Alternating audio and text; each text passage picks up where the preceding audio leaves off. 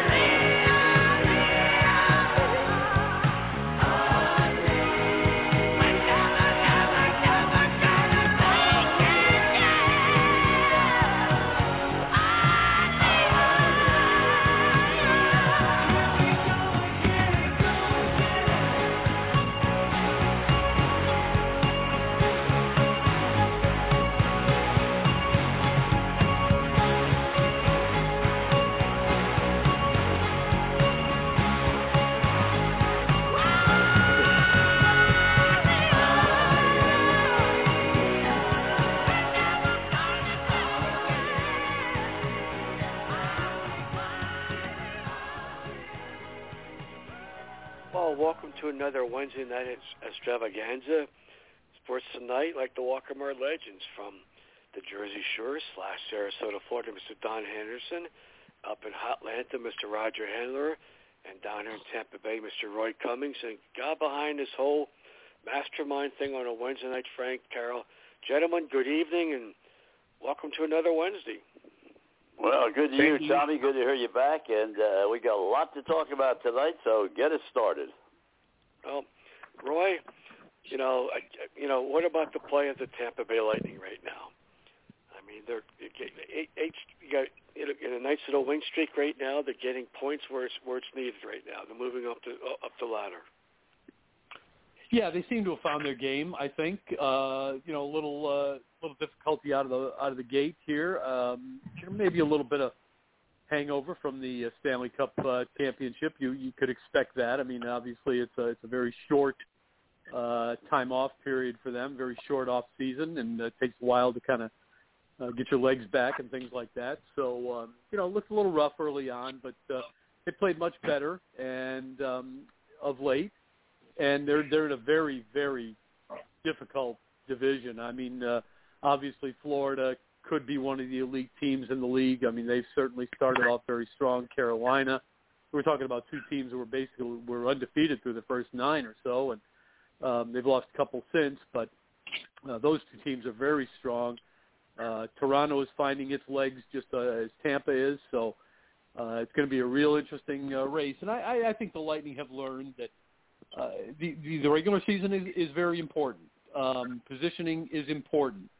But all you really have to do is make sure you get into the tournament because so much can happen once you do. And right now they're playing very well. And again, they're doing it without Nikita Kucherov. They're beat up a little bit. Obviously, Anthony Cirelli is, he's not going to be 100% for a while here, but he's a gamer. So right now they look pretty good, and big game coming. Not a big game, but an interesting game coming up for them tomorrow against the Flyers. Roy, I would think a little bit of concern. Obviously, their power play has been hurt a little bit by injury, but they struggled a little bit on the power play. I think that's a concern too, right? Yeah. Well, look, everybody knows where the puck's going, especially with Kucherov out. You know where the puck's going. It's going over to that left wing dot, and for a one-timer for Steven Stamkos. And there's nothing wrong with that. I mean, that is it's pretty hard to defend that. But they know now, teams know now that is exactly what the plan is. And there are ways to defend it. Number one, you obviously try to cheat over to that side a little bit. The goalie's certainly going to cheat to that side a little bit. The other thing is, I'm not sure that right now their power play quarterback, Victor Hedman, is at his best. If I'm going to say one guy hasn't played to the level he's capable of just yet, it's probably Victor Hedman. He's had a couple of rough outings, cost him a couple of points in some games in overtime. Hasn't been as sharp. So and that's something that's coming along. Again, a lot of adjustments there with new guys. Corey Perry working with the second unit. But, Brenden Point still there. They're trying to work him in that bumper spot a little bit more, see how he works there. So, hey, this is the time to experiment and see what you can do, with different groupings. So you're right. It's a bit of an issue for him right now, but not so much that you're really concerned and start blowing the whole thing up and starting over. Roger? Well, Roy, you were talking about the Lightning playing the Flyers tomorrow night. Flyers had a big win last night against the Flames, 2-1, and it appears that Carter Hart is back after the down year he had last year, but, he wasn't the only one that was affected by the COVID situation. So I don't know whether you've seen the Flyers or not, but when you have a top-notch goalie, it really puts you in pretty good shape, I would say, for the season. Yeah, I have seen some of the Flyers, and you're right. Carter Hart looks a lot better this year than he did a year ago. And part of that, let's not forget, a big part of that is the fact that you've got better defense. The picking up line was really important for them. Yeah, and they're playing a little bit more defensive-oriented. Interesting how you see a little bit more of Claude Giroux on the third line now for the Flyers, which, this is Claude Giroux's team. That's your first-line center usually, but you're seeing him a little bit more on the third line. I'm not so sure that they've given him that defensive role just yet. You don't want to give it to him completely, but, you do have to defend your end. And when you don't have a whole bunch of snipers, sometimes it's better to play a little bit more defensive-oriented, and I think maybe that's what they're thinking here is working Claude Giroux with that third unit a little bit more and just trying to change things up on the top two lines to get a little bit more goal scoring out of those guys. So taking advantage of Claude Giroux's ability to win faceoffs, which is extremely good at. You got another good faceoff guy in Sean Couturier to take that first-line group. I think that could help them. It'll be interesting to see tomorrow how they play against Tampa. What line do they put out there against Tampa's best line? They try to match up in any way. Again, I think they feel much better about themselves defensively overall because of some of the additions and changes that they made over the off season. Tommy? Yeah, that's the thing about that is, I mean, the Flyers are, the Flyers had an off year last year, but look at the Panthers, Roy. My God, who figured that start right now? And also Carolina right now for the two starts up there. But as we all know, it's a horse race down the stretch. This is only the first quarter of the race, and I think the way the Lightning stand right now, I mean, there could be still a team to be reckoned with in April and May right now. But getting back to the Bucs, oh boy, that was embarrassing loss to Washington, but as Bert Bell would say, the late Bert Bell would say, any given Sunday. Yeah, you're right, Tommy. Before we get back into that, though, I'll just finish up to talk about the Lightning. You mentioned the playoffs, and you're right.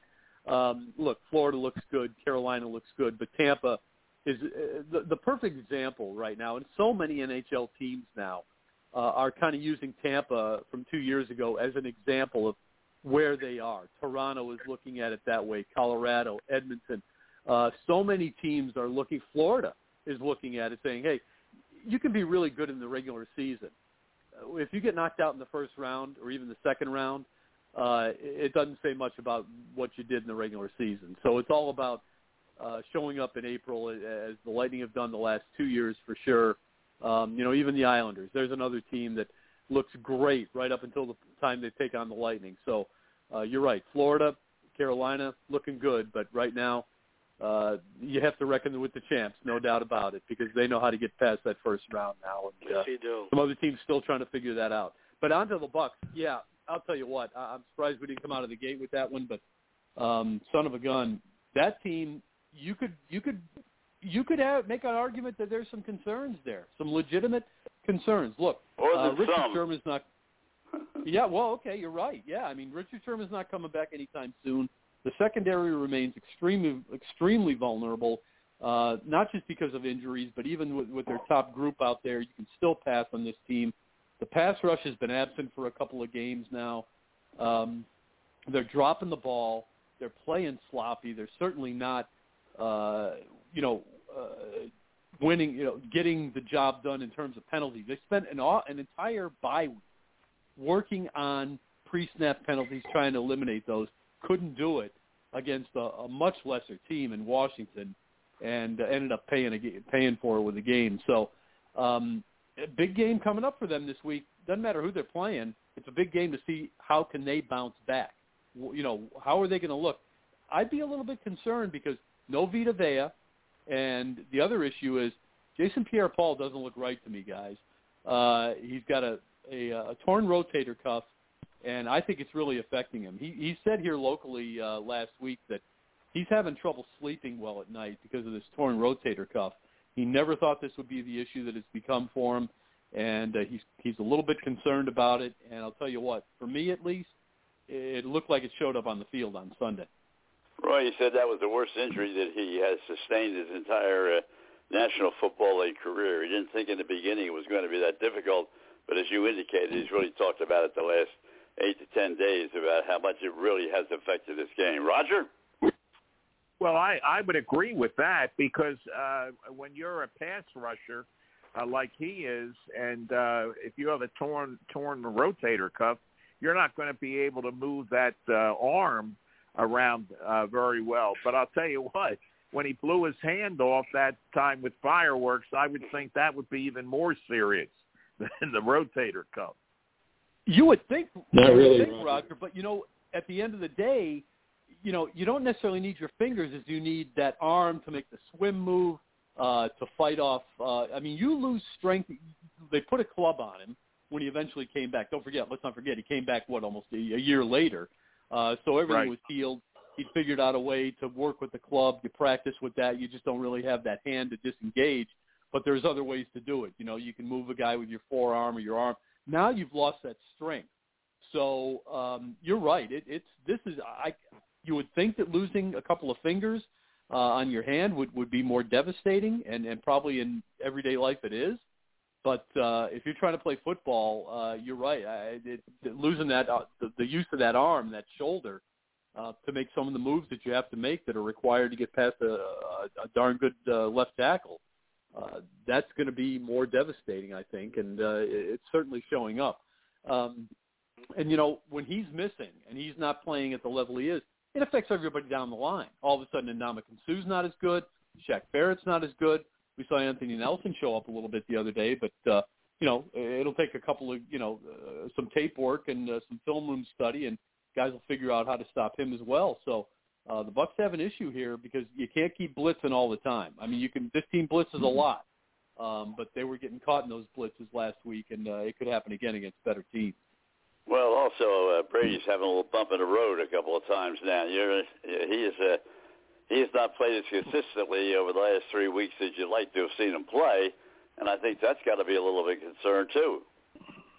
Yeah, Don, I am concerned, and here's why.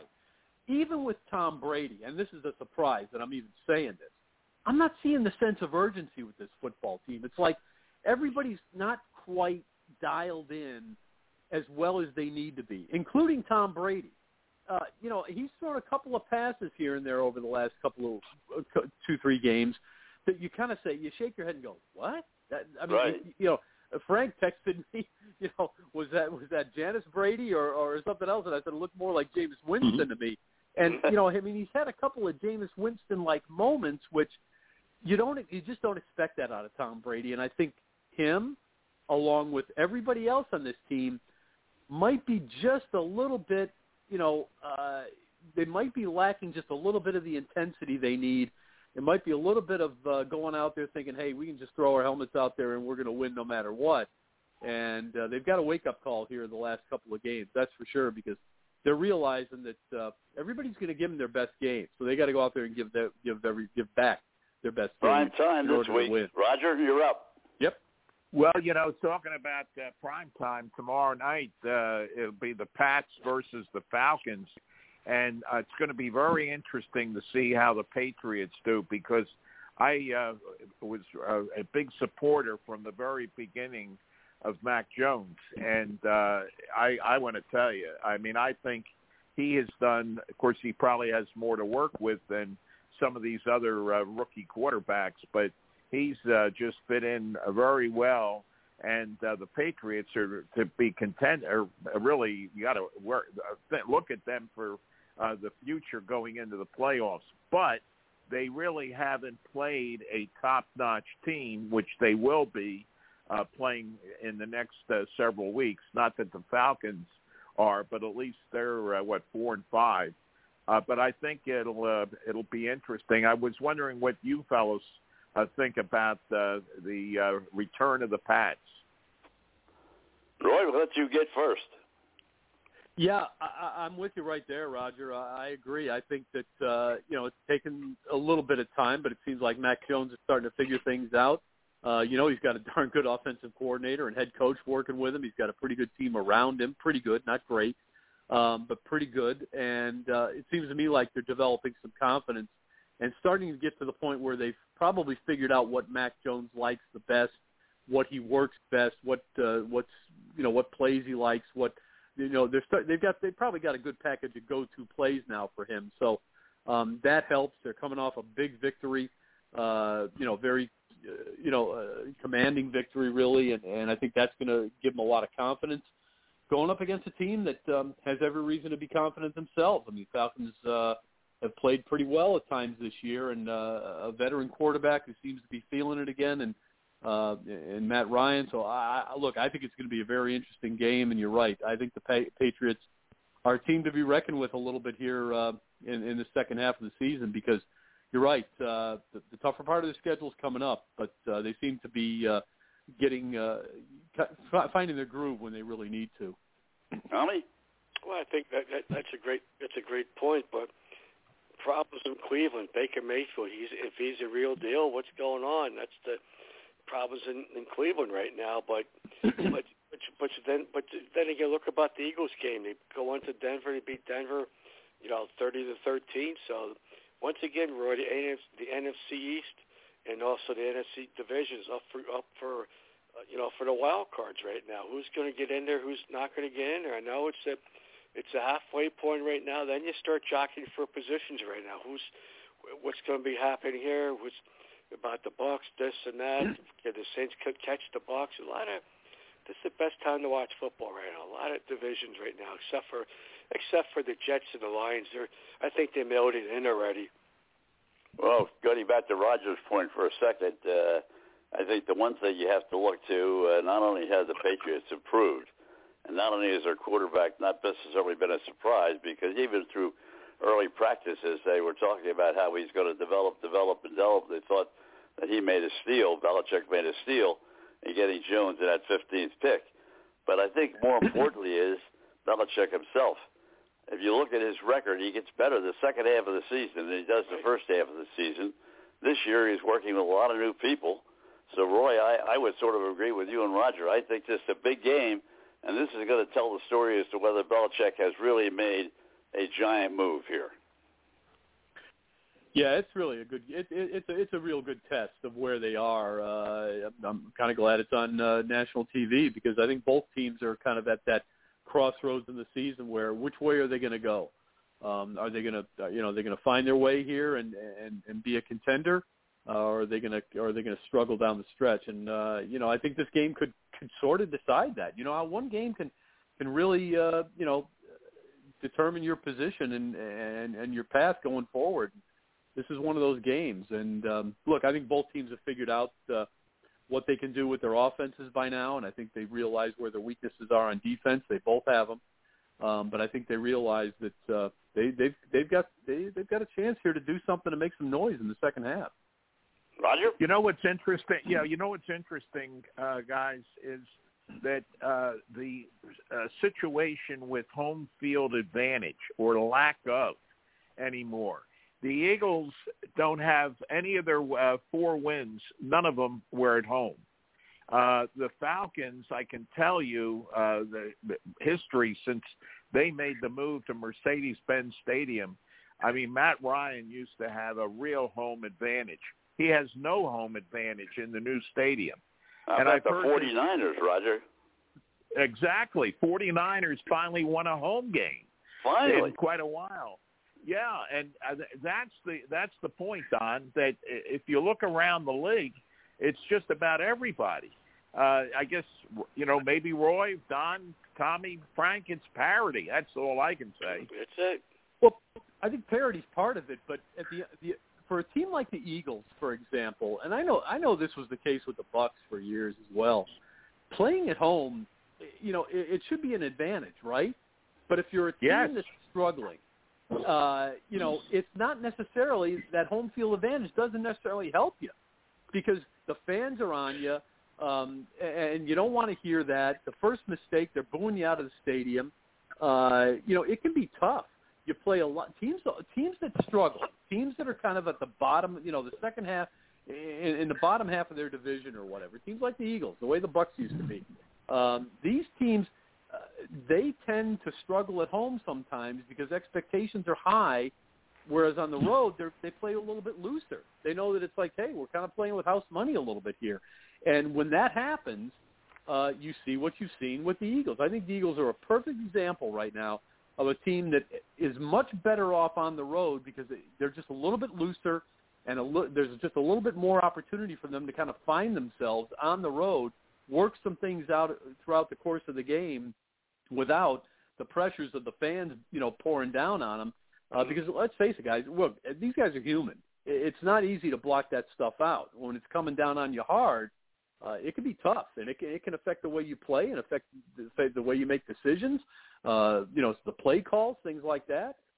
Some things that you might not try at home, you might try on the road against a team, even if you think it's a better team, because you think, hey, what the hell? What have we got to lose? We're not expected to win this thing anyway. So you go and play a little bit looser, you try some things, and sometimes it works out in your favor. That's what's happened with Philadelphia.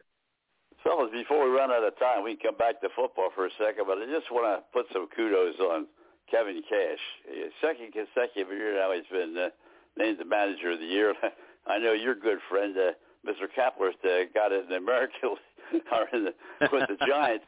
I know that's going to make you happy, Roger, but I'll tell you, I got to tell you, I think Kevin Cash has done more with less than almost any manager I can think of, maybe in my whole time of watching baseball. I mean, he's had great administrative help at the top. Great, they made some very solid trades here and there. But I want to tell you, Roy, Roger, Tommy, I just can't look back on a manager and say, this guy's really done something very positive. He really has. And, guys, we'll see here in the next month or so how it affects the bigger picture across Major League Baseball. But you got a whole new collective bargaining agreement coming up. And Hopefully. you've got, and Scott Boras was quoted this week as, he was basically asked, well, how many teams do you think are really trying to win right now?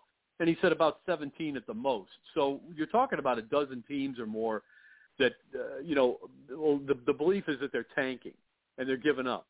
Well, they may not be tanking, but maybe they're starting to think, well, something's going on down in Tampa. And it's not just Kevin Cash. And I'm not trying to take anything away from Kevin Cash because you're absolutely right, Don. This guy, he has certainly earned both of these. I mean, back-to-back, he's got teams that have been decimated by his ownership group. He's somehow managed to put this thing together. He's doing unique things with the pitching staff, with matchups, the whole bit. And he has clearly managed at an extremely high level, and he's earned everything. But at the end of the day, you can't help but look at teams like the Rays and ask, what are they doing? If you're a team like the Yankees or the Red Sox or the Dodgers, and you haven't won any more, well, you've won one more World Series than the Rays, but you've only gotten to one more. You haven't gotten any more than they have. And, you say to yourself, what are they doing?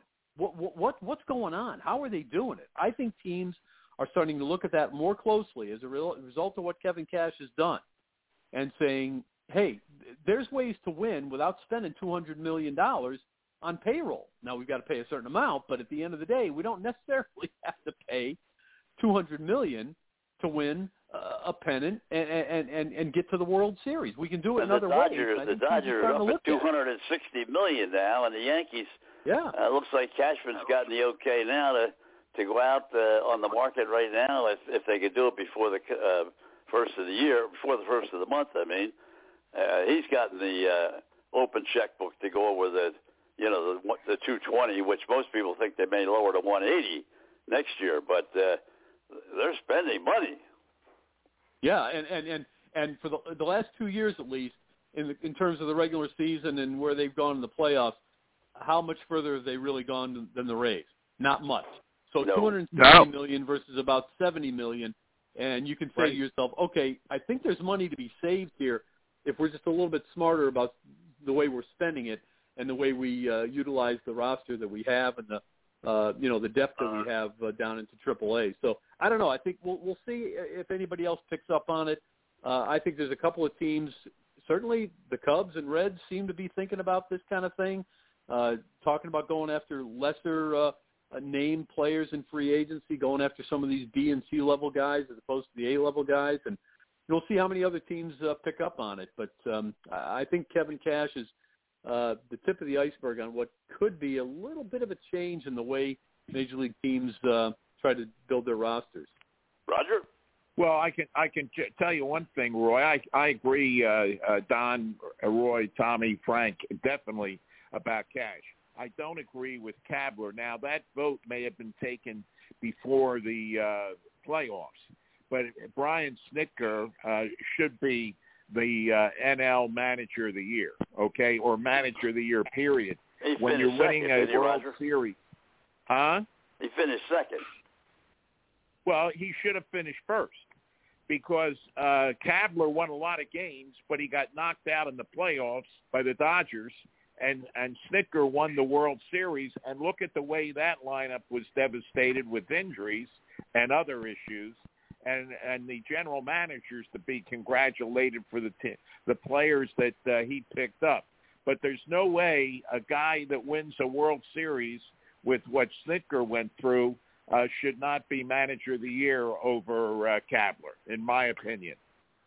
Well, I see your point there, Roger. You're right, and I don't disagree. But that vote is taken prior to the playoffs. It's basically about the regular season, and let's face it. Well, the Giants were in first place for a big stretch of time, and they made it to the playoffs with a roster that nobody thought was going to do anything. Again, the Rays way a little bit. They're making the best use you can of a ride. And they were beaten up too. Let's not forget about that. Now, granted, Atlanta was beaten up as well, but Atlanta was also last place or below 500 on August 1st. So difficult, but look, I see your point. I can see both sides of that argument. Kepler, I think, was deserving, but certainly Snitker is deserving as well. Well, I also think that Roger's point is well taken, but they don't include the playoffs in the World Series. I mean, the decision is made based on the 162 games, and because a guy comes like Hitler did and wins the World Series, you can't base the whole season on what happened, in the last 16, 17 games. But going back to your point a little bit earlier, Roy, I don't know whether you happen to notice it or not, but the Cubs, after they devastated their ball club, their attendance went down to less than 20,000 a game. And if they don't do something over the winter, and it doesn't look like they're going to do too much right now, they're going to have a very difficult time keeping that wonderful record at Wrigley Field. No, you're right. I did notice it, certainly. I mean, I watched every game, and I got to be honest, guys, there was a time there shortly after they broke up that core of their championship team when it was hard to watch that team play. There was really there were times when, I mean, you literally had to be a diehard like I am to watch it, and I'm just watching. I certainly wasn't paying money to go see it, and the prices that they're charging at Wrigley Field are quite high. So I could see why people would turn their back on it, and it got interesting at the end because they had a couple of rookies that made it interesting. But going forward, look, they're going to have to try to figure something out to get some fans back. And the media's on them quite a bit in Chicago right now. There's a lot of hesitation, a lot of questions about, what direction are they going. It seems like they're a team that's kind of looking at the Rays and saying, okay, is that a model for us, at least for the short term here? Because I don't think they want to go through a complete rebuild that takes 3 seasons. But I think at the same time, they've got to do something here to be competitive in a division where, look, the Pirates aren't there. The Reds appear to be doing something similar to the Cubs.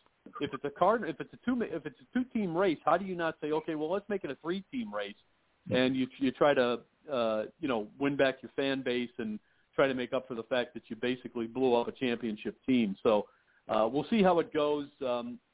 Free agency is going to be very interesting for the Cubs to see what they do here. So, guys, I guess we're not doing next week. Is that right? I haven't heard anything from Frank about that. Frank, are we off next week? Well, we'll have to wait for that decision. Well, yeah, he's having trouble lining up, getting phone calls through for guests. So, well, let's do it. Let me go back just for 1 second, Roy, before you jump out.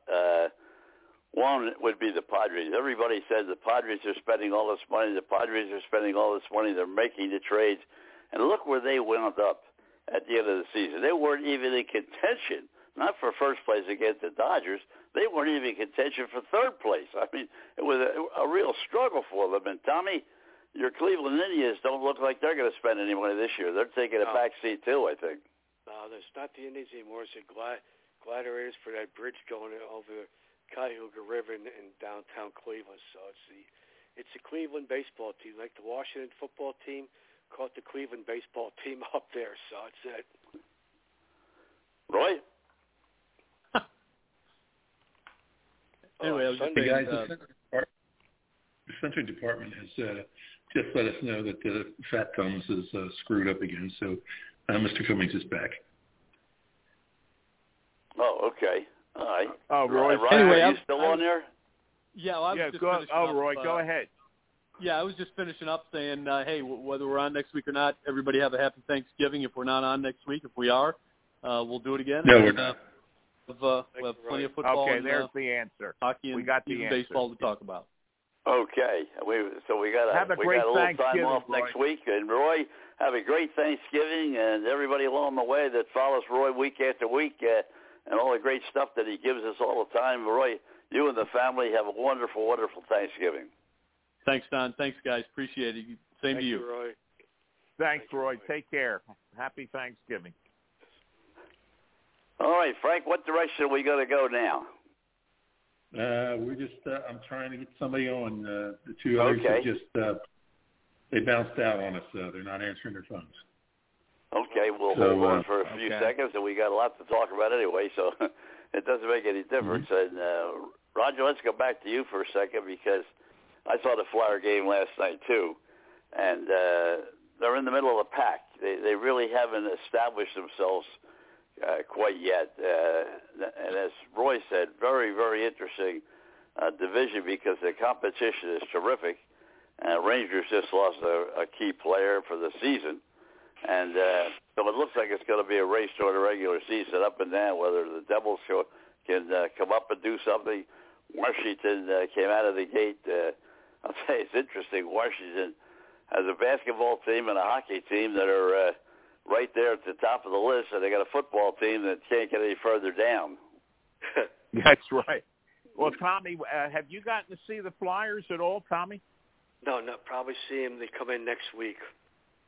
Oh, you haven't watched them on TV, though? No, I haven't watched them on TV. But they. Oh, I was just wondering, because I could try to get a hold of TL, and we could talk about the Flyers. He's there all the time. And I'll tell you, they've been on TV quite a bit, Roger. I'm a little surprised because here in Sarasota, as you know, the national games, you get to see them all, but it seems like the Flyers have been on. I mean, I think I've seen at least 5 games so far.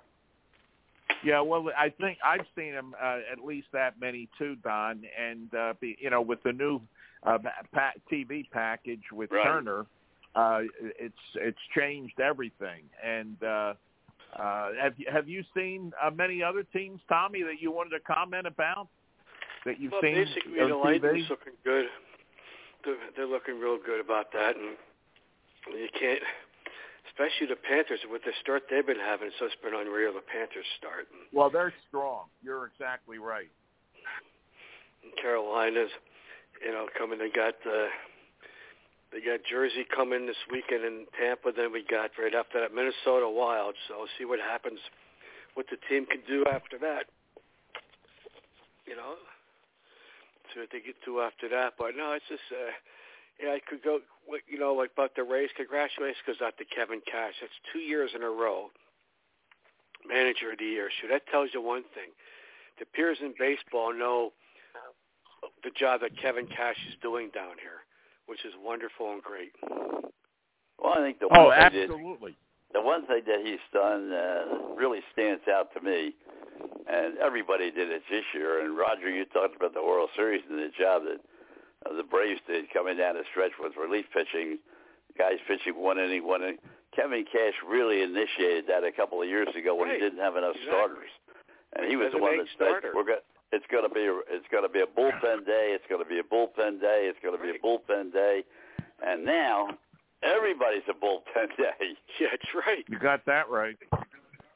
Everybody's a bullpen day, but no, it's just the way that baseball's changed. For Kevin Cash and what they're doing right now, which is it's wonderful. I mean, how many players can you name on the Rays? I can name Raymond the mascot. That's about it. All the players that all the players up there. Well, talking about mascots, the article came out yesterday that the Phillies settled with Harrison Erickson. Yeah, so the original Fanatic is back at Citizens Bank Park. Great news. I didn't realize they had adjusted it quite that much, to be honest with you, Roger. I got the email, too, and went back and looked at some of the pictures that they showed of the early days, and then, of course, the pictures of the last couple of years. And I knew when we talked to Dennis 3 or 4 weeks ago, and he was one of the ones that initiated the Fanatic with the Philadelphia Phillies. He's the one that pushed the buttons. Yeah. And I didn't realize they had changed it quite that much just watching it on TV. But when you look at the pictures, they really did. They had to make adjustments till they could get this thing settled. It doesn't seem to me you'd have a lawsuit over a Fanatic, but that's what they did. Wow. Yeah, the snout was cut shorter and constructed shorter, but all's hell in Fanatic land. That's the important thing. That's because amazing. I honestly, and I'm not alone. I mean, many out-of-towners, non-Philadelphia area people will tell you that they feel he's the best. That's the best mascot in baseball, maybe even in sports. Well, we talked to Kevin Mannion about it when he first came up with the idea that Bill Giles and the Phillies should, really get into the mascot business, and it took him a little while to convince the manager, including the owner of the club. He wasn't really in favor of going to a fanatic, going to a mascot. So as he explained to us a couple of weeks ago, we talked about the suit, and we talked about the problems that every time when they have a meeting and they would say, well, how about making this kind of a proposal about a mascot? And Ruley would say, I don't know if that's something we want to really get into. But when they got it, they wound up with the number one mascot in all of baseball. No question about it, Roger. Yeah, it generates a lot of revenue. Absolutely. Yeah, how many thousands they sell per game? I mean, I bought one for my father just because he liked the Fanatic so much, and he went to the games, and he never laughed so hard in his life at what the Fanatic used to do. And when the Fanatic came down here, in Clearwater, when the old Clearwater Phillies played at Jack Russell Park, the Fanatic was down for 4 games, and it was sold out because people wanted to see the Fanatic. Yeah. It's I'll tell you, he's great, and when you think about it, there's only been 2 Fanatics, and David Raymond and Tom Burgoyne. Now you have some associates, that fill in for personal appearances. Right, they go to the McDonald's and that type of thing, but not necessarily at the stadium. Exactly. That's exactly right. Yeah. And the other thing is that I didn't realize until I saw the email, I think you sent it to me, that we're talking about how much money. I mean, did you even think that, trying to get the rights for the Fanatic back, they were trying to go to millions of dollars? No, I did not. And I think it's ridiculous because I think the Phillies were right in their thinking that they had bought the rights to it. Harrison Erickson developed it, but it was the Phillies' property, and that's the way it should have been from day one. Okay, it's not when an advertising firm or a development firm. I mean, if you look at it, David Raymond now has a very successful business developing mascots. Now, when he develops a mascot, if the thing takes off and brings in a lot of revenue, is he in a position to go and sue the team? No, you have a contract. You went out, you developed it. That's it. Now the buyer bought the rights to it, and end of discussion. So I was just shocked. I thought they went back, as Dennis explained to us, and I had heard prior to that. Bill did not want to, sign a long-term deal with this thing. He wanted to see how it worked. Then he went back and renegotiated and paid them a lot of money for the rights. So he did it twice. Exactly. I couldn't understand where they could come up with a lawsuit after he agreed to pay them the initial fee for developing it. Then he agreed to pay another large sum of money. I don't know exactly what it was, but it was a large sum of money compared to what they had asked for in the beginning. And then they still came back with a suit. I didn't understand that. Don, I'm with you. I do not understand it either. That's all I can say. I just expressed my sentiments about it. Tommy, what do you think? No, that's crazy about that because David Raymond, he made the Phillies Fanatic. He sold their rights to the Phillies. He has no right to take the Phillies to court because he sold them the rights of the Fanatic. But he's the best mascot in baseball, guys. I agree. Get back to baseball for a second, fellas. Syndergaard, I know they were supposed to make a final physical exam on him before he gets to $22 million instead of the $18.5 that the Mets had offered. But I didn't see a conclusion on how he did with the physical. He had to pass that first. Otherwise, he would have had to retreat back to the Mets and gone for the $18.5. I did not hear or see anything this afternoon about that. Did anybody else? No, I did not see anything or hear anything about it. It's been quiet on the baseball front. the Phillies signed up one of their old players, Howie, I know his last name, that played for the Phillies for a short time but had a long baseball career, and he's going to work with the general manager now with the Phillies. They're stressing minor leagues and baseball development, and that's what they really need. And I'm glad that they're going in that direction. And I really think that's one of the areas that has made the Rays so successful year in and year out. That's right. No question about that. Well, there's certain clubs that are trying. There's certain positions that are just overwhelming with talent. Right now, there are 5 shortstops that could, are right up there at the top. When you're talking about getting them as free agents, you're going back to the same thing that the Mets did last year, and that is, you're talking about $320 million, $330 million. I mean, I don't agree with it, but everybody seems to concede, Boris included, that this is the way it's going to go. People they're going to pay this kind of money, and so I don't know. But the shortstop position, for instance, the Yankees are very high on the shortstop, and the Astros, but they're also very high on the other. They're going to get a shortstop one way or the other, but they're going to pay an awful lot of money, no question about it. To me, I just think the money thing is just getting out of sight. Oh, it's ridiculous. Oh, it is. Guess who started that stuff, guys? Kurt Flood. When he wanted to go with the Phillies, and that's who started a free agency. Charlie Finney with the ODA's free agency right there. That's who started. Now it's Scott Boras runs this thing for about the ball players, this and that. They could be out for a long while because Scott Boras is all for the money and all for the happy of the ball players, not the owners. So let's hope cooler heads will prevail from that organ. From there. Well, I will say this: I'm really hopeful. And it is just hopeful that they're going to come to some type of an agreement before we get to the 2nd of December, at least, or on the path to a settlement.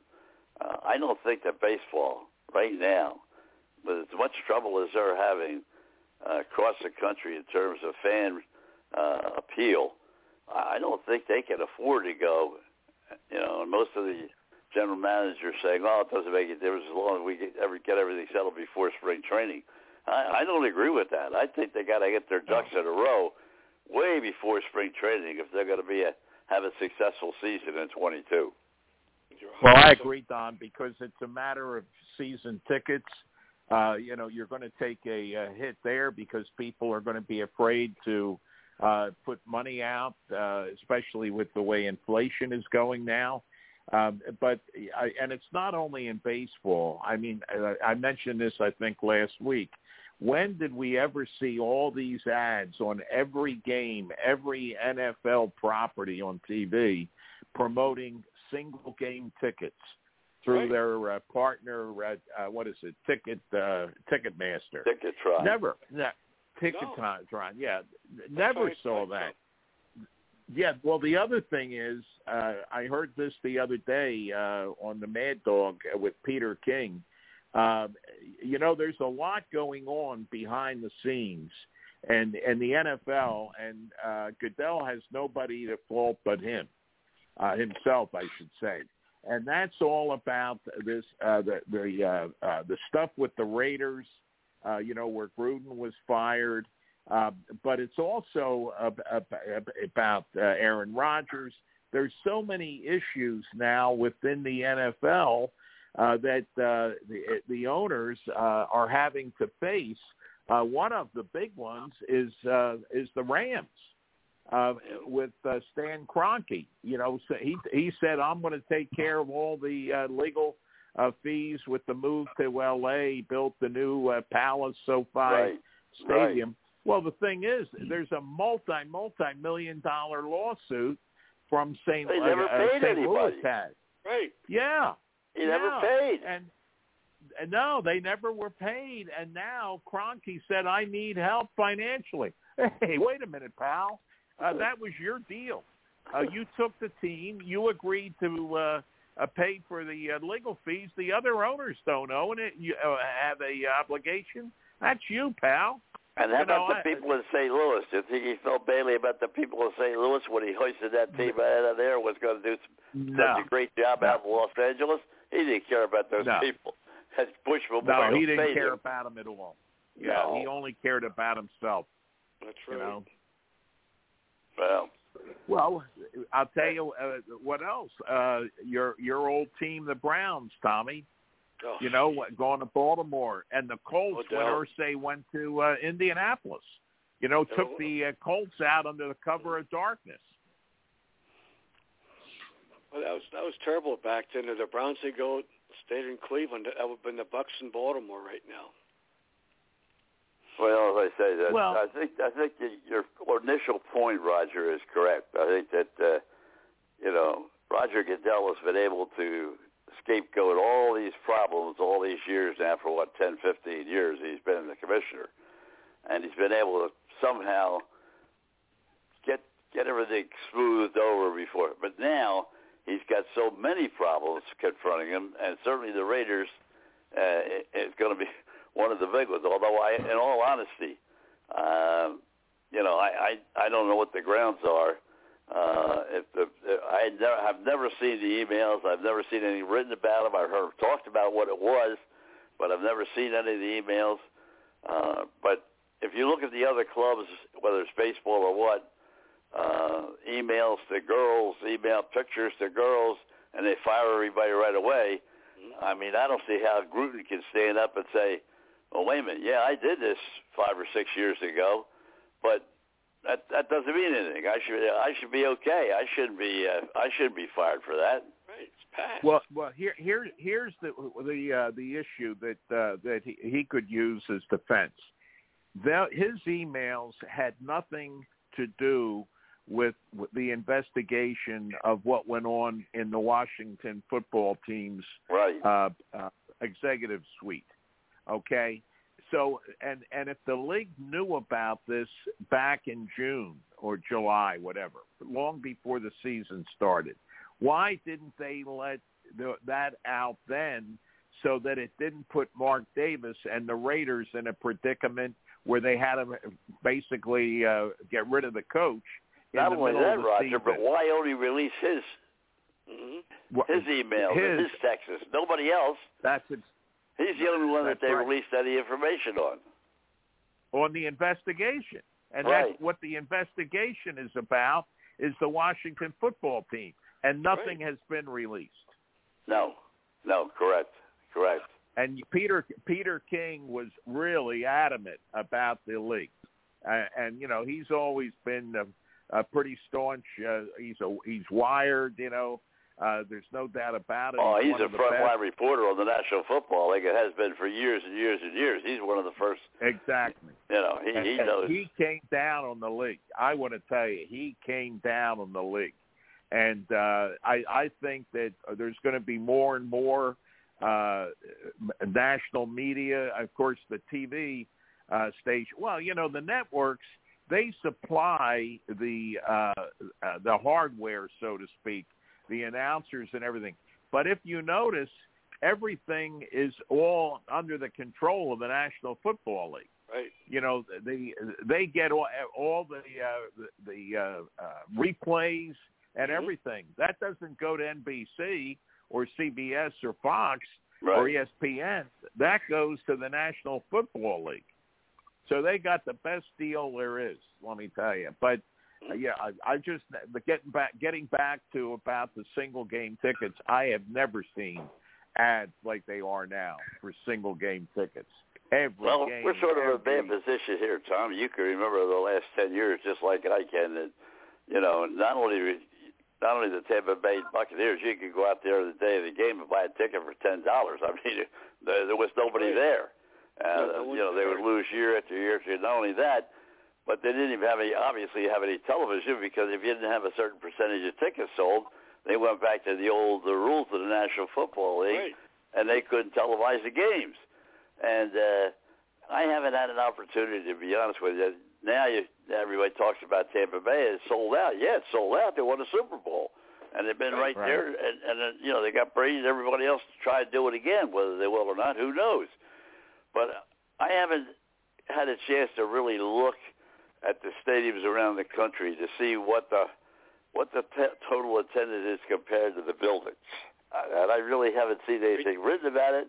And I know I watched one game. It looked to me like I can't remember which one it was last weekend, when the whole end zone was really, you know, very sparsely occupied. So I don't know, but maybe you two guys have seen what's going on in Cleveland or what's going on somewhere else. The Giants and Jets, you can buy tickets for, like you said, Roger, you can buy Giant Jet tickets for a song right now. Well, and the Giants used to have a long waiting list just like the Eagles for season tickets. I can tell you that I was watching the Falcons like every game, and there's a lot, I would say at least 30,000 empty seats there. Now, it's a bigger stadium than previously, but I mean, when you have the West Coast, because it's relatively new, you got this spectacular stadium where they're going to be having the Super Bowl in February. And then you look up at the 49ers, that's a new stadium. So that can be the draw. But there's so much going on where I think the social issues that have surfaced, and I think also it's that the NFL, there's players that are still getting in a lot of trouble, you know, week in and week out. I mean, it just doesn't end. And you don't see that in some of the other sports. Of course, they've got the biggest rosters.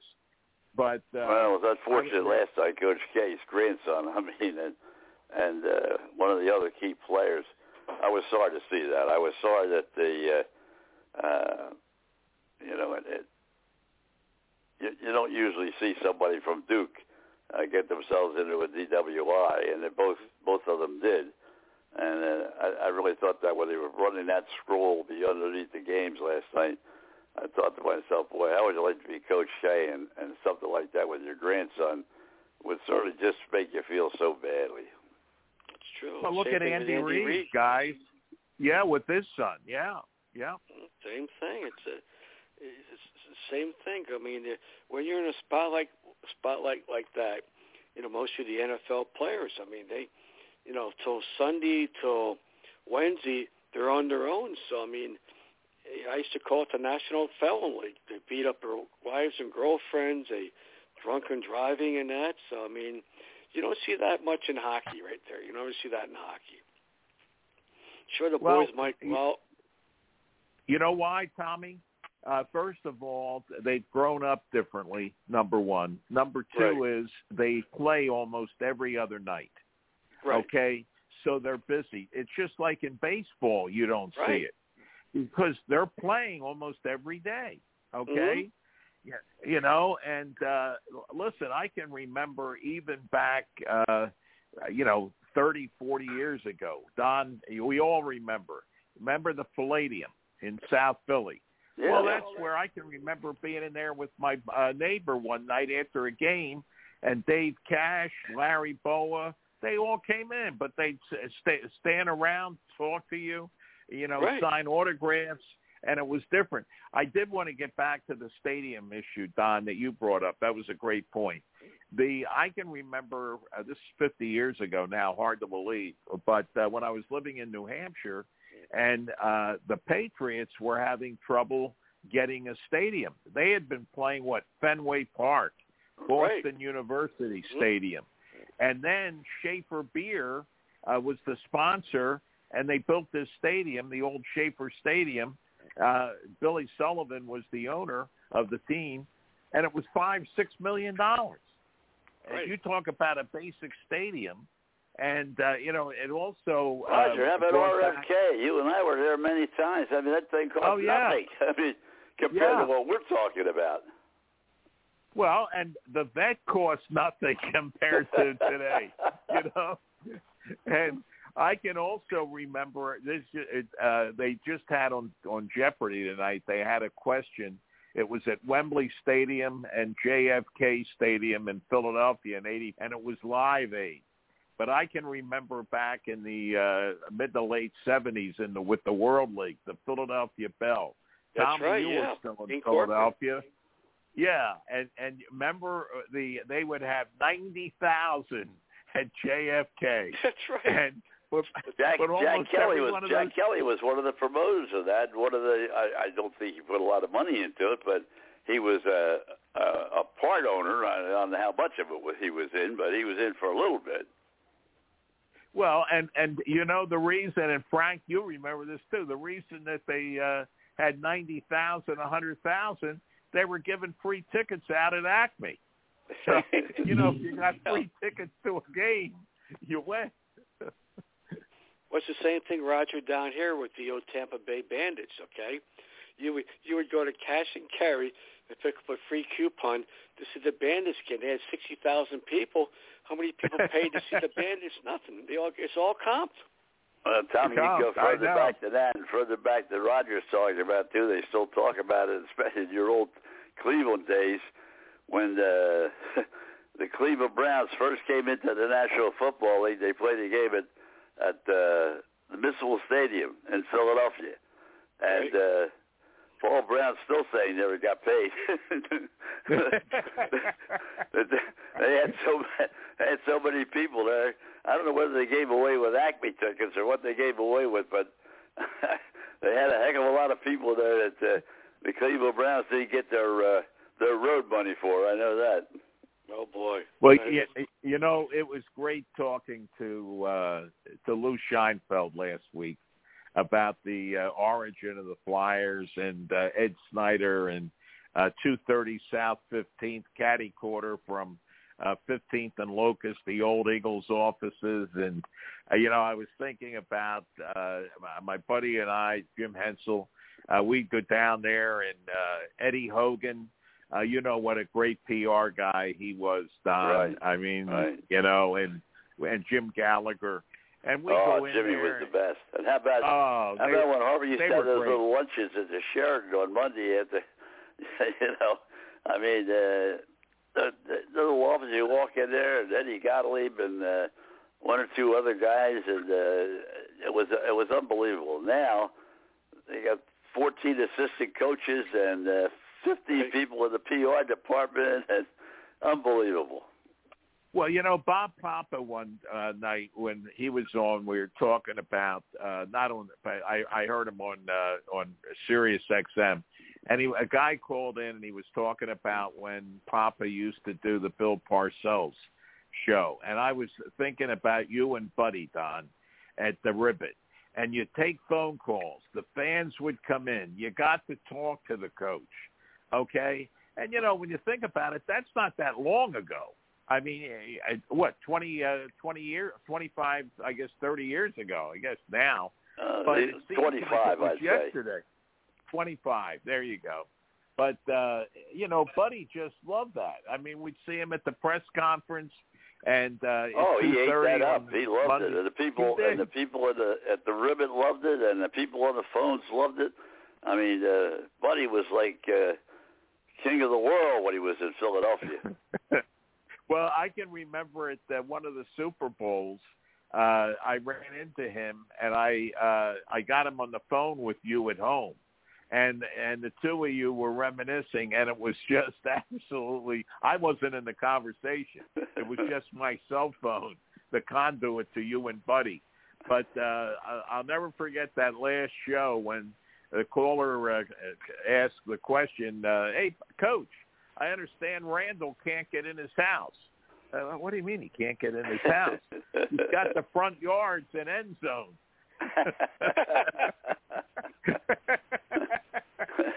Yeah, I'll tell you, those were the days, boy. A lot of fun, and it's interesting to see it now. By the time you go through security and you go through all the nonsense that they have to do now, I don't mean it's a negative to the league. They have to do it, but boy, it's unfortunate when you go to a baseball game, a basketball game, football game.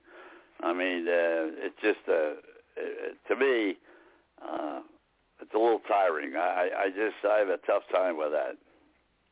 Well, Angelo Cataldi was talking about it the other day. I think the world of Angelo. I think he's one of the greatest, and obviously his radio and his writing career are the top of the dial, so to speak. But he said the other day, he has a section that was on yesterday because the Eagles were coming back on Sunday night, so Sirianni wasn't on until Tuesday.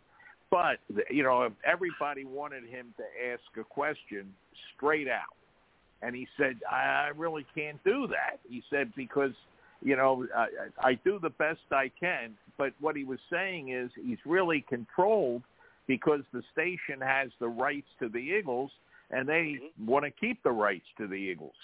So you're, in a way, you're being censored, even though if anybody would get around it, it would be Angelo. He'll find a way.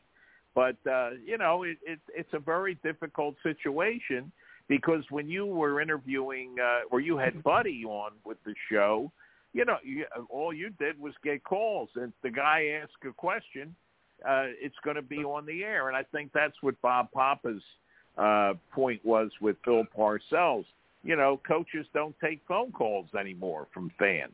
Right. Well, I'll tell you, I'll bring another topic up because, and not something that I knew about. I was this weekend. I went out with a friend of mine and his wife for dinner, and he brought me this article from I don't know what the date was, but not too long ago. And he said, you ought to read this. It's in the Wall Street Journal. He said, I know you don't read the Wall Street Journal. I said, yeah, I don't have any stocks. I don't need to read the Wall Street Journal. But and kiddingly, and it talked about Vince Scully and the fact that he's 92 years old now and the progression of radio and television in baseball. And the genesis of it is that how much longer are we going to see what we consider to be every game on radio?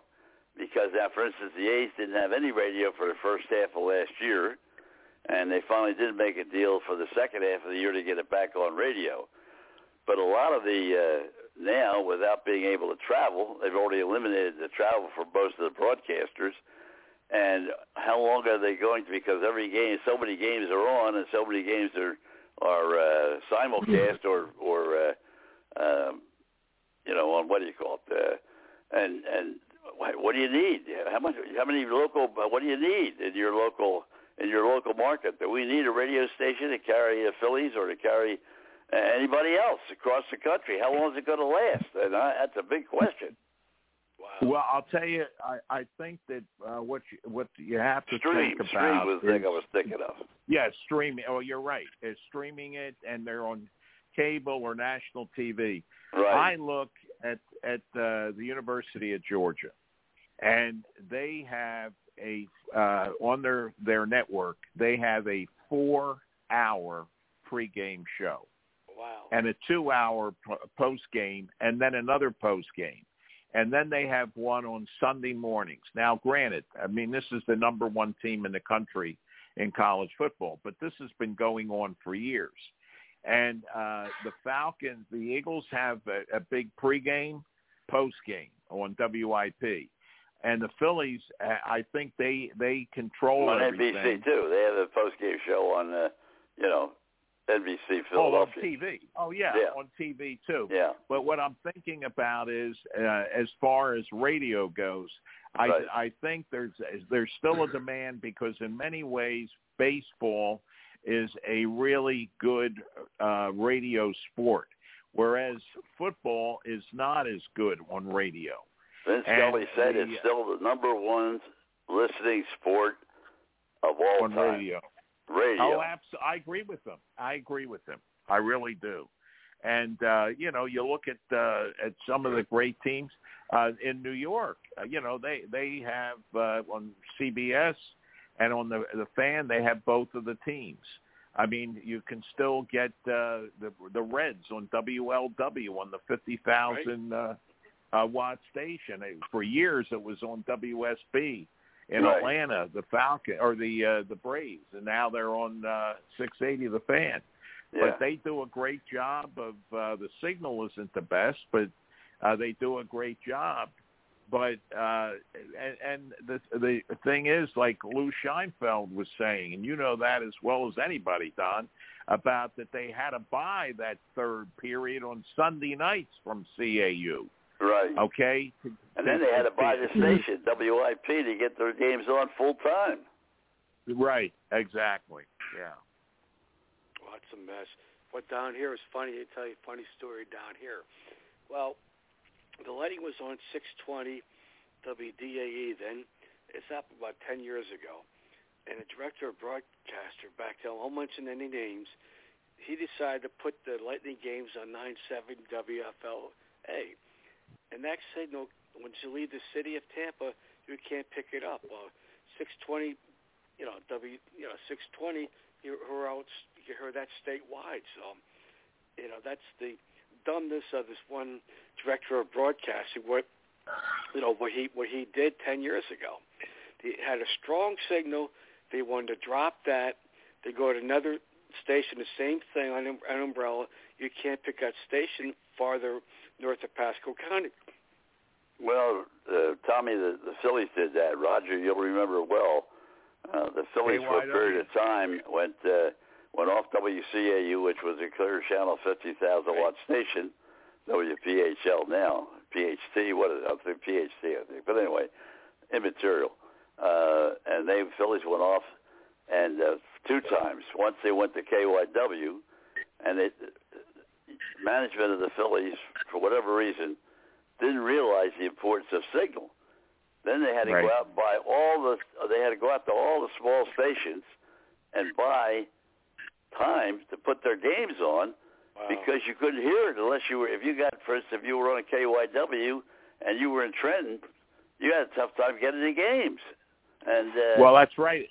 And then they went to PEN 950. That was worse. That was worse. And then, but the one thing with KYW, they lucked out because that was 1980 when the Phillies won their first World Series. Right. And I will tell you what about it because at WHWH, for years and years, we were on the Phillies network. And, they'd have the barnstorming dinner at the Cedar Gardens every year, and, of course, Johnny Morris was pro baseball and had it. But then when they dropped it, when CAU got it again, Johnny said to me, he said, it just doesn't pay us because CAU was such a strong station in the market. It doesn't pay us to carry the Phillies anymore. Yeah, and but the thing that surprised me, Roger, was that the Philly management didn't realize that when they were, making these deals to move the team from one station to another, they just thought, we're going to, put it on the air, that's it. Well, it doesn't work that way. No, not at all, because you can listen to, 1180 or something in Rochester, and you can get Rochester Red Wings, games or American Hockey League games. So you can listen to the Red Sox for years. You can listen to the Red. But I'll give you a better example. Probably the best example in maybe the history of radio. I don't see many people writing about it, but I want to tell you, WHN, which was WMGM, and then went back to WHN. They were the home station for the Dodgers for years and years and years until they left in '57, and they became the first all-sports station in New York City with and that signal. Fan, the original Fan. That's right, and that station you couldn't hear anywhere. You had to really be a dyed-in-the-wool.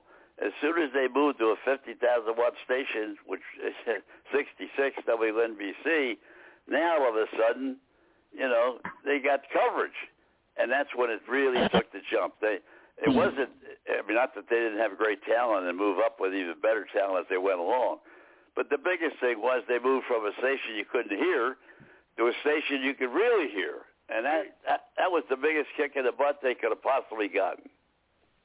Absolutely, and Pete Franklin Tommy, you know Pete Franklin. You were probably around him a lot in Cleveland. Mm-hmm. And he was on at the afternoon, and I just saw that the schmoozer, Don. He just retired. Steve Summers is retired. I love the schmoozer. Yeah. Okay. But Lampley, I think Lampley was one of the original. Lampley was there, and Greg Gumbel. Greg Gumbel, I think, did when midday. they first started off. But it wasn't the names or the talent of the people. It was the fact you couldn't hear the station. And so when they made that jump and purchased NBC or 66 and got the signal power, that's when they really became the sports station of the country. Mm-hmm. Well, I love Steve Summers. Just his approach and the respect he has for callers. And Steve Summers here, you're there. Yeah. How are you, John from Queens? You know, it's just really terrific. Is Mike Simzak with us tonight or not? We haven't got any word on Simzak or Doug yet. We're waiting. We're waiting on Frankie to see what happens and whether he could. I think your original thought about calling Tommy. I tried to get. Yeah, I tried to get him. It went right to voicemail. I tried it twice. Yeah. Tommy, let me ask you this. Do you think? I mean, you're there all the time. Of course, Don's there now. Do you sense that the Bucs will turn it around, or like Roy was saying that he thinks they may be going through the motions, even with Brady there, where they thought that we can show up and we're going to win. What do you think? I think they're going through the motions right now. They surprised the whole National Football League by winning the Super Bowl last year, and it proved it Sunday. It proved it Sunday because Washington was a hungrier team. Yes.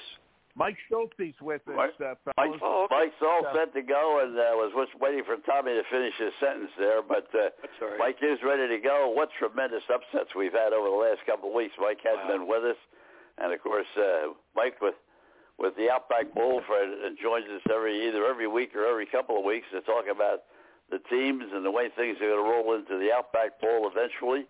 And Mike, you started early in the football season saying this was going to be one of the most unusual football seasons of all college time. And this week when Michigan plays Michigan State, that's going to be one more weekend where somebody's going to be sitting on the sidelines. Yeah, well, you're right. I mean, it has been a bit of an unusual year. I mean, a lot. You got teams like Clemson, who's people are now glad that is on their schedule, and things like that. And you got a lot of upsets this year, and teams sort of coming out of the woodwork a little bit. And we talked about that as far as the transfer portal has sort of helped out some of these teams get elevate themselves a little quicker than normal and all that. But definitely every week there's been some interesting upsets around all the leagues, and it's down to the wire now. We're coming down the home stretch here with the final 2 weeks of regular season. A lot of really big games. Not only in regards to the playoff race and so forth, but just from the standpoint of where teams are going to be able to go as far as bowl games this year. All these top 25 teams or so, they're all looking to go to bowl games, and what bowl games they have an opportunity to go to is really going to come down to these next 2 weeks on how they finish the season. And there's a lot of really big games out there. You mentioned Ohio State and Michigan State this week is a really big game, and for both of those teams, Ohio State's trying to stay in that top four, for the possible playoff berth, and Michigan State's trying to knock them off and get up in there, So I think they're ranked 7th. So that's a really big game, and there's a number of others, like you said. Many of the teams are playing games that are going to be very consequential in regards to how, not only just how they finish the season in general, but what kind of bowl game that they'll have an opportunity to go to. One of the teams that really surprised me, and we'll get Tommy and Roger in on this too, has been Penn State. I mean, they played a lot of big-time games, but they've lost them.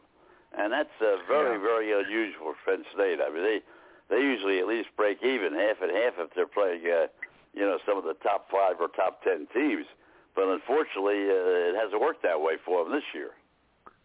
Yeah, they have. But, like you said, I mean, other than the Illinois game, which was, and Illinois upset a couple teams, but, the other games, they were all against, very good teams. And, Michigan just got them. They came back at the end and got them, by a few points. The Auburn game early in the year was a huge game, and that, they, of course, they did well there, but, they're Ohio State. I mean, Ohio State's, a heck of a team. I mean, so it's not, other than the Illinois game, I think that's the only one, really has been that surprising to me, because they've been in the other games, and it's just their record somewhat reflects, their schedule a little bit too. I mean, some of the teams, don't have the schedule that they have in the Big Ten. Some of the teams from the West, not really playing a lot of crossover games this year against the top teams. So, they're a good team. I think they're a better team than their record indicates. They just, like I said, it's, they've had trouble on a couple of the big games, closing the door on them. But and they also had their quarterback banged up a couple games as well. So, and that's why I think you're starting to see too with a lot of other teams. You're seeing, the injury factor starting to play into some of these teams. And I mean, Auburn just lost, Patrick Nix for the rest of the season. And they still got to play Alabama. I think a lot of people were thinking that they could actually knock off Alabama once again and throw the playoff picture into chaos. But obviously they got a pretty good backup too there. But that doesn't help that they've lost their starting quarterback. So there's, like I said, a lot is going to happen in the next couple of weeks, and there's going to be some outcomes that you don't expect to happen as well. Roger? Well, they were Penn State was number 4, Mike, early on the first couple of weeks of the season, and do you think that Georgia is the best team in the country from what you've seen? Well, they certainly have been playing that way. I definitely say they're one of the top 2. It seems like they the thing about Georgia has just been, I think, first of all, they have a really, really good defense. I think last week was the first game where against the Tennessee where they gave up more than 13 points in a game, and Tennessee's Tennessee's really come along. I mean, they've got some they can make some big offensive plays, and they have all year. And so that wasn't totally surprising, but again, their defense with Georgia is so good. And the other part though too is that they've got, pretty much every position pretty stacked. I mean, they've got multiple running backs that they can rotate in there who can get, yards and break big plays. They've got some good solid receiving core. They've got, literally 2 quarterbacks who could start, just about anywhere in the country. So, when you have all those different things together, then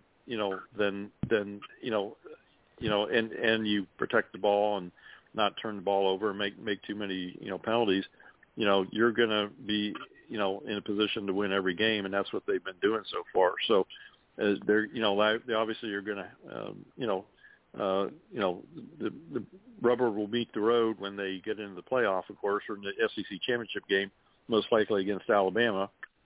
But, they certainly have everything they need to win it all. It's just a matter of going out and executing, I think. Tommy? Mike, how you doing this evening? Happy Thanksgiving from the show to your family and that. Same to you. How can people purchase the tickets and also purchase those special plans to be involved in the bowl activities for this year? Well, thanks, Tommy, and happy Thanksgiving early for you too. The Outback Bowl, we have our tickets on sale at Ticketmaster. You can go to Ticketmaster, buy tickets right now. We also have some premium ticket packages through the Outback Bowl directly that you can purchase, and that information is on our website at outbackbowl.com. Our full schedule of events and activities, and those premium packages also include invitations to some of our VIP events leading up to the game. And of course, our entire schedule is on there for all the events we have for the teams and the fans and everything during bowl week. So a lot of good information there. But tickets are definitely on sale at Ticketmaster, and certainly encourage people to get their tickets early if they can. Once of course we announce the teams, the tickets availability starts going much faster, and so it's always good to get them early. And know that we're going to have a really good matchup between the SEC and Big Ten, and it's going to be a great way to kick off the year. I'll tell you, we talked earlier in the show about balance in the National Football League, how things have really balanced out. And college football, I think by looking at the upsets week in and week out, you're in a situation where, you may really come up with a great combination on New Year's Day for the Outback Bowl, because there are so many teams that are going to be in the mix when you decide to make your picks. It's going to be marvelous. Yeah, it seems like it. I mean, we've been tracking it this year, and of course, you really can't, pinpoint too much about who's going to be there at the end. But right. As the season has progressed, like you said, I mean, there's a lot of really good teams in the SEC and the Big Ten. And we know we're going to get one of them, from each league, and it's almost a can't miss for us. I mean, we're going to have some, I think, very good options of teams to choose from. There's some really exciting programs, some of which have not, been up there recently. We've mentioned Tennessee seems to be on the comeback here, and Arkansas is, I think they've only been to one bowl game in the last 5 years, and they're going to go to a bowl game this year, and they're having a really good year. On the Big Ten side, Purdue is a fun team to watch, and they could end up 8-4. Right. I mean, and of course Wisconsin is out there, and Iowa and Michigan is playing really well this year.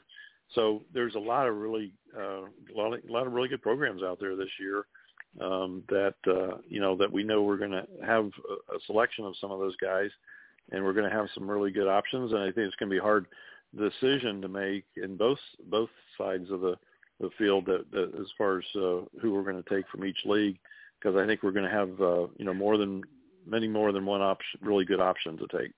We're talking to Mike Schultzy from the Outback Bowl, and every year we get a chance to all get together and go to the Outback Bowl, and Mike's always been great about getting us all involved in some of the things that are going on. And, Mike, I think when you look at this year's, the format for this year hadn't changed, but the format beginning next year is going to change, if I remember correctly. And what does that look like? You talking about with the Outback Bowl? Yeah. Oh, well, next year we actually will have we have a little bit of a nuance in our Big Ten agreement starting next year, or actually it's already in place, but it doesn't really affect this year. Right. And the fact is that if in years where the Orange Bowl does not host a semifinal playoff game, which they're doing this year, so it wouldn't apply to this year, but it will apply next year.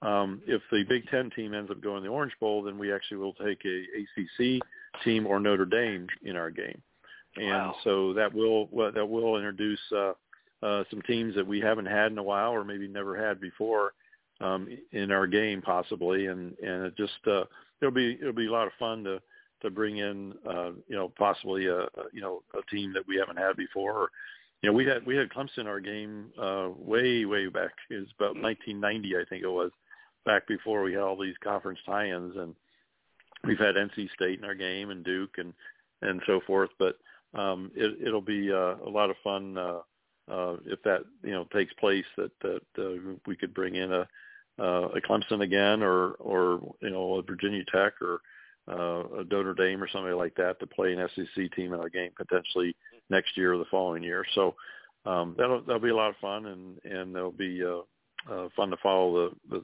season next year. It'll give us a lot more teams to look at, to track throughout the year, because the possibilities will be much greater of the number of teams that we could potentially have in our game. Great. Roger? Well, I'll tell you what, Mike. When you get Notre Dame there, you won't have any trouble selling tickets. Not that you have any trouble now, but I'll tell you, the Irish will pack the Outback Bowl. No doubt about that. Well, obviously it'd be fun to have them, and they don't play in Florida very much, so typically, so that would certainly be a lot of fun if they end up in our game against an SEC team. I'm sure their fans would be excited about playing an SEC team as well. Mike, it's interesting that we should mention Notre Dame because they're sort of sliding underneath the wire. They keep winning and winning. They stay, I don't know what they are this week, 7 or 8, something like that. And you look at their schedule going out. They can make some noise the last couple of weeks of the season. Yeah, they certainly could, and that you're right. I mean, they're sort of flying under the radar a little bit here, right? And yet they just keep winning. I don't know if they've had the toughest schedule as tough a schedule as they've had in some other years, but at the same time, they have the schedule they have, and they're winning games. I mean, they're doing really well. So. I know that, they lost to Cincinnati, I think it was, earlier in the year. And, of course, Cincinnati's undefeated, So it's going to be interesting to see, where Notre Dame lands and, at the end of all this. And, of course, a lot of that, again, depends on these last couple of weeks, not only what they do, but the other teams around them do. Can somebody knock off Ohio State, can Michigan knock them off, or Michigan State, or can somebody knock them off in the Big Ten championship game, and maybe make a spot for a Notre Dame to move up into the playoff or something, and same with some of the other teams as well. So it's going to be interesting to see how the committee ranks Notre Dame among the other teams at the end of the day. I mean, we talk about it every week, and sort of like it's a surprise, but every single week there's an upset somewhere, and sometimes many upsets in a weekend. And well, of course, when the you big get down thing to the about wire, Notre Dame, Mike, is that as Roger said a minute ago, if you have them in any postseason bowl game, they'll sell the place out with no trouble at all. They sell tickets, so you don't have to sell tickets for them. They sell tickets for you, and that always makes it more interesting. Yeah, they'd be fun to have. But yeah, these next couple of weeks are going to be they're such big games. Like I keep saying that, but these are such important games for all these teams. Notre Dame to Cincinnati to Tennessee to BYU. It doesn't matter. Every one of them these last 2 weeks is going to determine where they go in the postseason, so these games mean as much as any games of the season, maybe even more, because these are going to be the ones that are going to determine where these guys are playing in late December and early January. So a lot can happen, and it's going to be fun to sort of sit back and watch it unfold. Well, Mike, thank you so very, very much. Always a pleasure to talk about college football. Always a pleasure to talk a little bit about the Outback Bowl and what you guys bring to Tampa, Florida with the entire week's proceedings. And look forward to next week, or not next week, we're all up for happy Thanksgiving to you and the family, as Tommy said. And we'll see you in a couple of weeks, and you'll really be on the front row as to where we're going to go. Yeah, sure will. In fact, we're the bowl selection Sunday is December 6th or 5th this year rather. So that's only a couple weeks away. So we're getting real close. It's going to be a lot of fun. Seems like the football season just started. Thank you very much, Mike and Trace. Really appreciate it. Doug Hamilton is waiting Mike. in the wings, as always. He always brings up the rear and gives a lot of information every Wednesday night. And, Doug, we want to hear what you have to say this week because golf is still down in the lower circle. There's not too much going on golf-wise. But there's a lot going on football-wise, baseball-wise, basketball-wise in Washington. They're in the throes of a lot of very, very important games. Absolutely. I do hold the last spot every Wednesday night. I guess every team needs a good closer, you know. That's it. That's right. You're the man. That's what Penn State have been able to do all year. They have been able to close. I patiently wait my turn in the bullpen. You know, so gosh, there's so much going on. I would, first of all, I know that we're not on next Wednesday, and so a happy Thanksgiving to everybody and their families. Thank you. Same to you and your family, Doug. You know, I would strongly encourage. I mean, look, the food is phenomenal on Thanksgiving.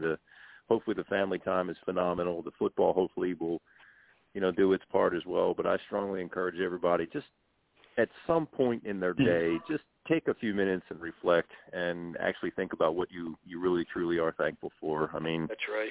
You know, we have so much, you know, so many wonderful things going on in the world. I know that there's a lot of negative things as well, but you know, everybody. We're only thinking of the positive on Thanksgiving.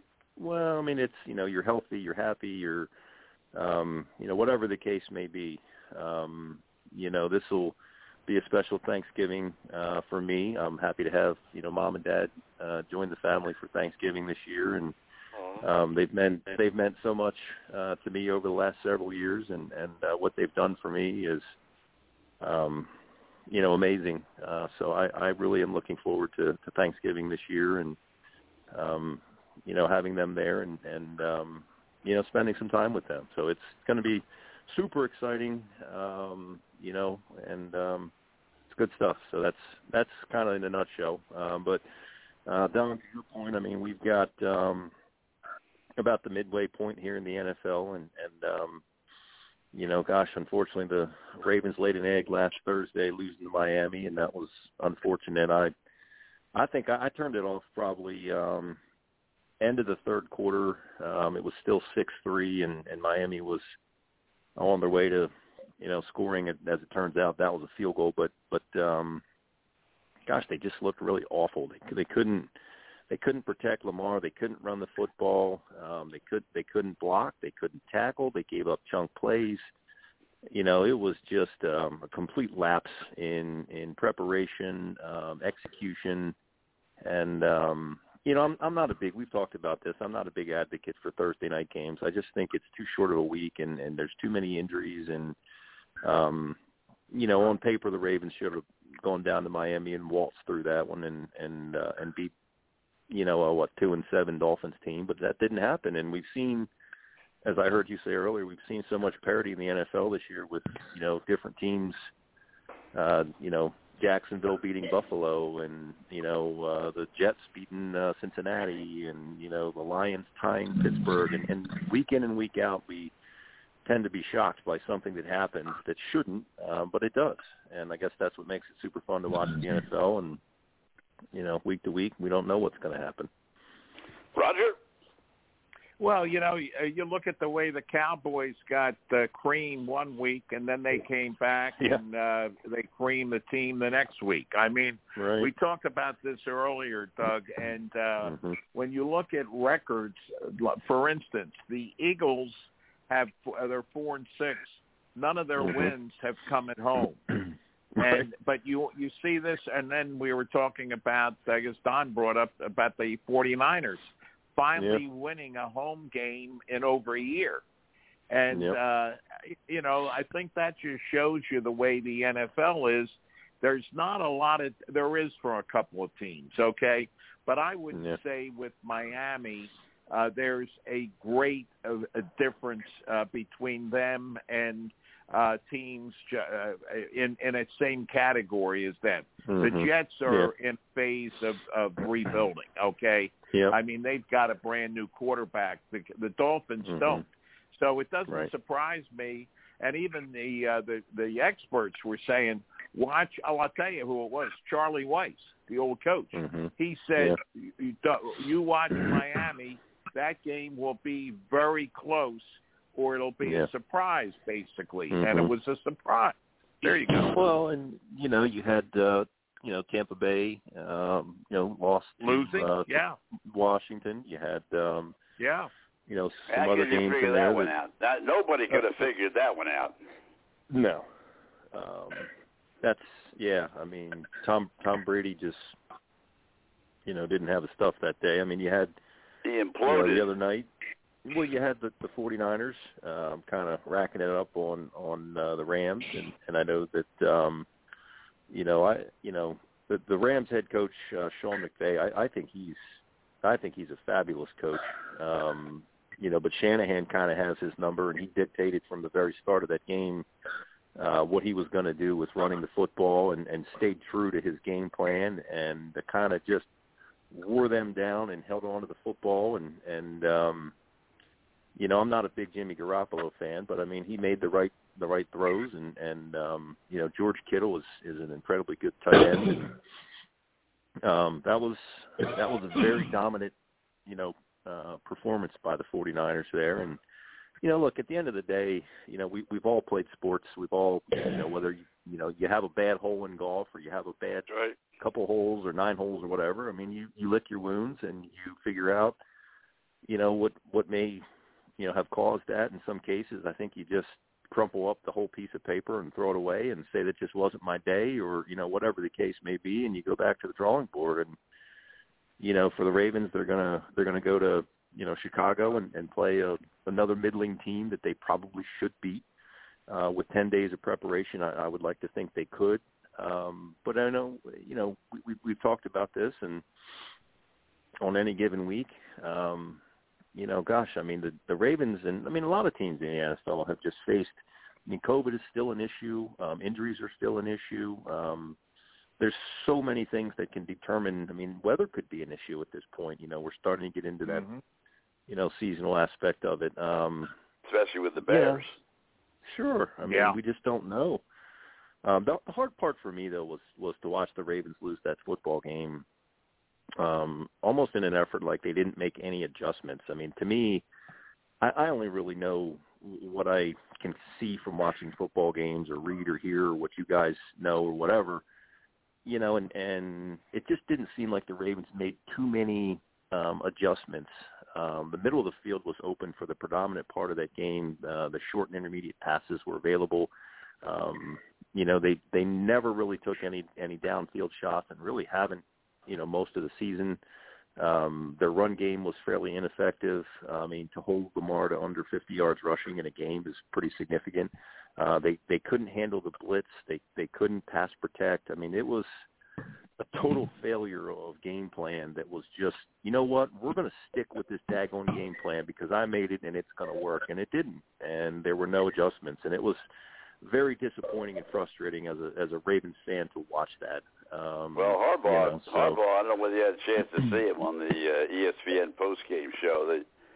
One thing I like about the ESPN postgame show, which they didn't do before, was they have both the coaches on, in the press conference after the game, which I never understood about the NFL channel and all the rest of them. They'd, with a bunch of guys up there talking about the games, and never had a coach on. I never understood it. Makes no sense. Right. He talked. He was really straightforward. I mean, with the press about how poorly his team executed and how poorly he executed. I mean, he was very, very straightforward and very honest about, hey, this is us. This is not our team. Right. That's right. Well, I think that he was shocked.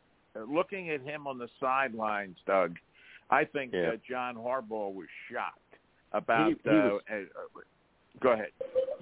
He was openly frustrated, with the performance and execution of his team, and gosh, I'm sure that there were some rear ends chewed, at the meeting on whether it was Friday or whatever they had it. And, the film sessions, I'm sure, were fairly unpleasant for a lot of the guys that underperformed. I know they cut ties with Le'Veon Bell. He just, that was a wish that he was going to be able to, fill a role on their team, whether it would be a feature back or third down back or whatever. But he didn't do anything. Obviously, no. I mean, he was averaging 2 or whatever yards a carry. I mean, it's just. The best running back the Ravens have is Lamar Jackson. So, let's face it. I mean, they, try to do what they can to keep the ball in his hands and distribute it as such. But it's, Murray and the rookie they have, Tyson Williams, I think, and Devontae Freeman. I mean, they're serviceable, but look, I'm a realist. I love the Ravens. I love watching them play. I love watching them win. Especially if it's against Pittsburgh. But unless they catch fire, they're not the kind of team that could win a Super Bowl. I just think that they have too many holes. But at the end of the day, the whole AFC is. Look, if Tennessee is the best the AFC has to offer, I think they're very beatable, especially without Henry as their running back. If you're going to put the ball in Ryan Tannehill's hands to go win me a Super Bowl, I'll take that bet. I think the NFC is the more dominant. They have 3 or 4 teams that could be overall number 1 seeds. So I think that they're a little scarier in terms of how strong they are. But I don't know that. We oscillate from week to week talking about the AFC and who's the best team. We went from Cincinnati to Baltimore to Tennessee to Kansas City now back in the mix and all these different things. So whoever it's like in hockey, whoever has the hottest goaltender wins. So let's see who the hottest quarterback is. Mm-hmm. Another big weekend for Kansas City this weekend too. And Tommy, go ahead. It's a big week this week, so it's a big week right now. Doug, tip of the week right now for golfers. This is probably their last maybe good couple days up north up there. What do you have for tip for the week for people who are coming down to Tampa to try to play golf? Yeah, we've lost a good amount of our members to their Florida residence, and hopefully they get a chance to go down and continue playing some golf and experience warm weather and good conditions. I think from an overall tip standpoint, I hate to say it, it's pretty basic, but just let's have a little fun. Over the years, I can certainly appreciate people wanting to be competitive and certainly with themselves be competitive and work on their games and such. But, there's, some shoulder months that I think it's super important to just go out and have fun, whether it's, playing the game for exercise and going for a walk or, playing with your buddies and not necessarily worrying about your score or, we up here in the Northeast, we go play one club. You get one club and 2 golf balls and 2 tees, and you play 3, 4, 5 holes, and you just create shots, and you just have. I'd take an 8-iron and have a good time, and try to make a par or bogey. Right. So have fun. That's it. Roger? Well, Doug, just talking about the NFC, the Eagles are starting to play a different type of game, and that's the running game. And it's changed everything. The coaches have, the defensive coordinator, who everybody wanted to run out of town, and rightly so, has changed his scheme. And Sirianni has gone to the running game. And if you look at the schedule, the Eagles could very possibly be the NFL East champion at the end of the year, and that's hard to believe. Yeah. That's obviously their biggest competitor is going to be the Dallas Cowboys, but the Eagles are in a precarious situation.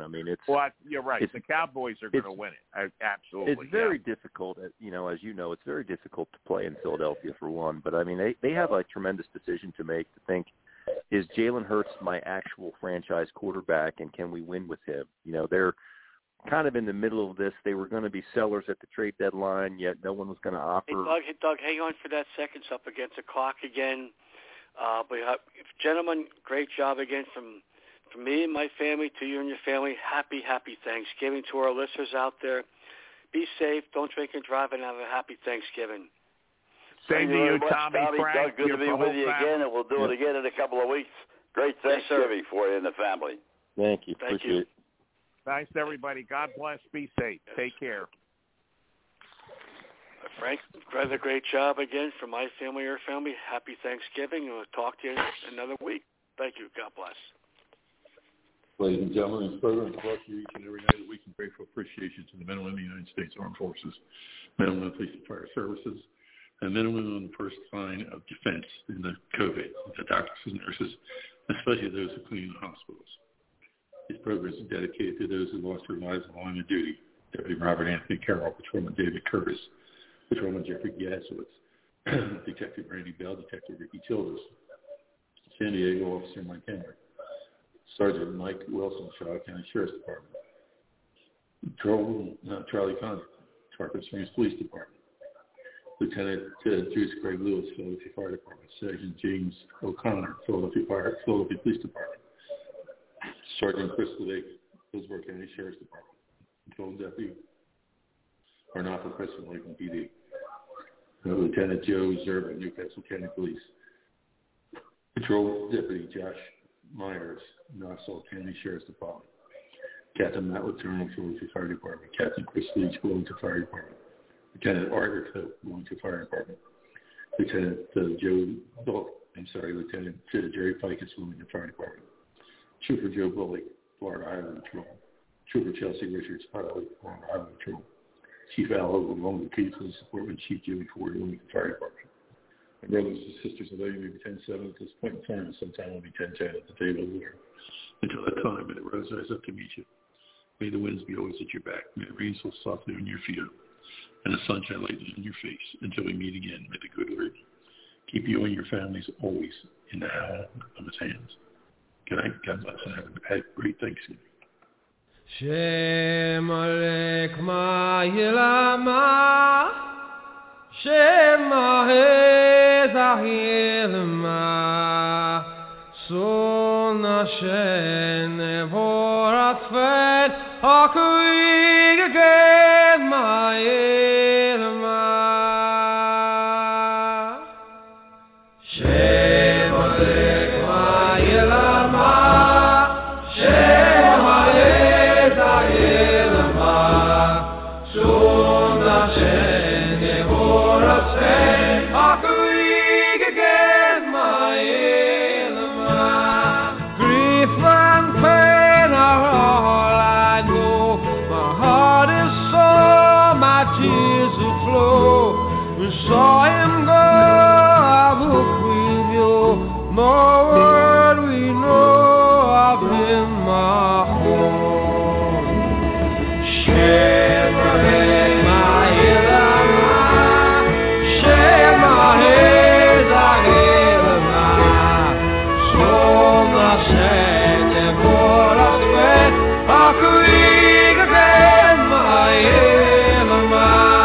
A proud and gallant chevalier, a high-born scion of gentle mien, a fiery blade engaged to lead.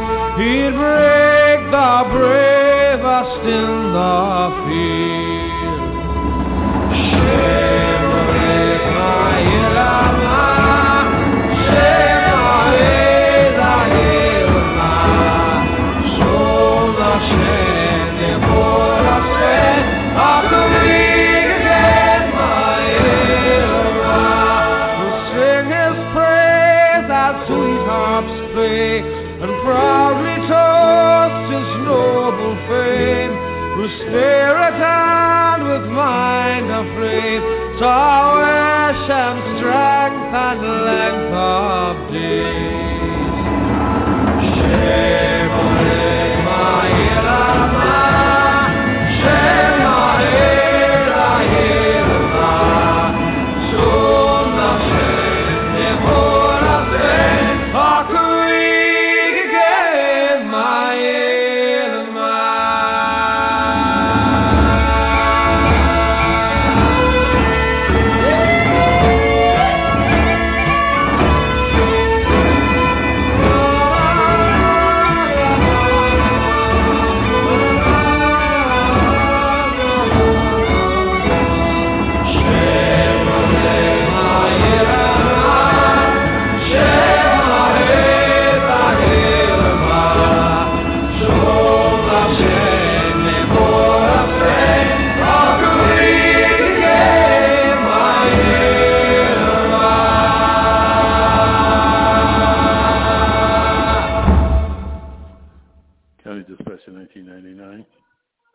County Dispatch to 1999. County Dispatch to 1999. All units be advised, 1999 has responded to his last emergency. May God rest his soul.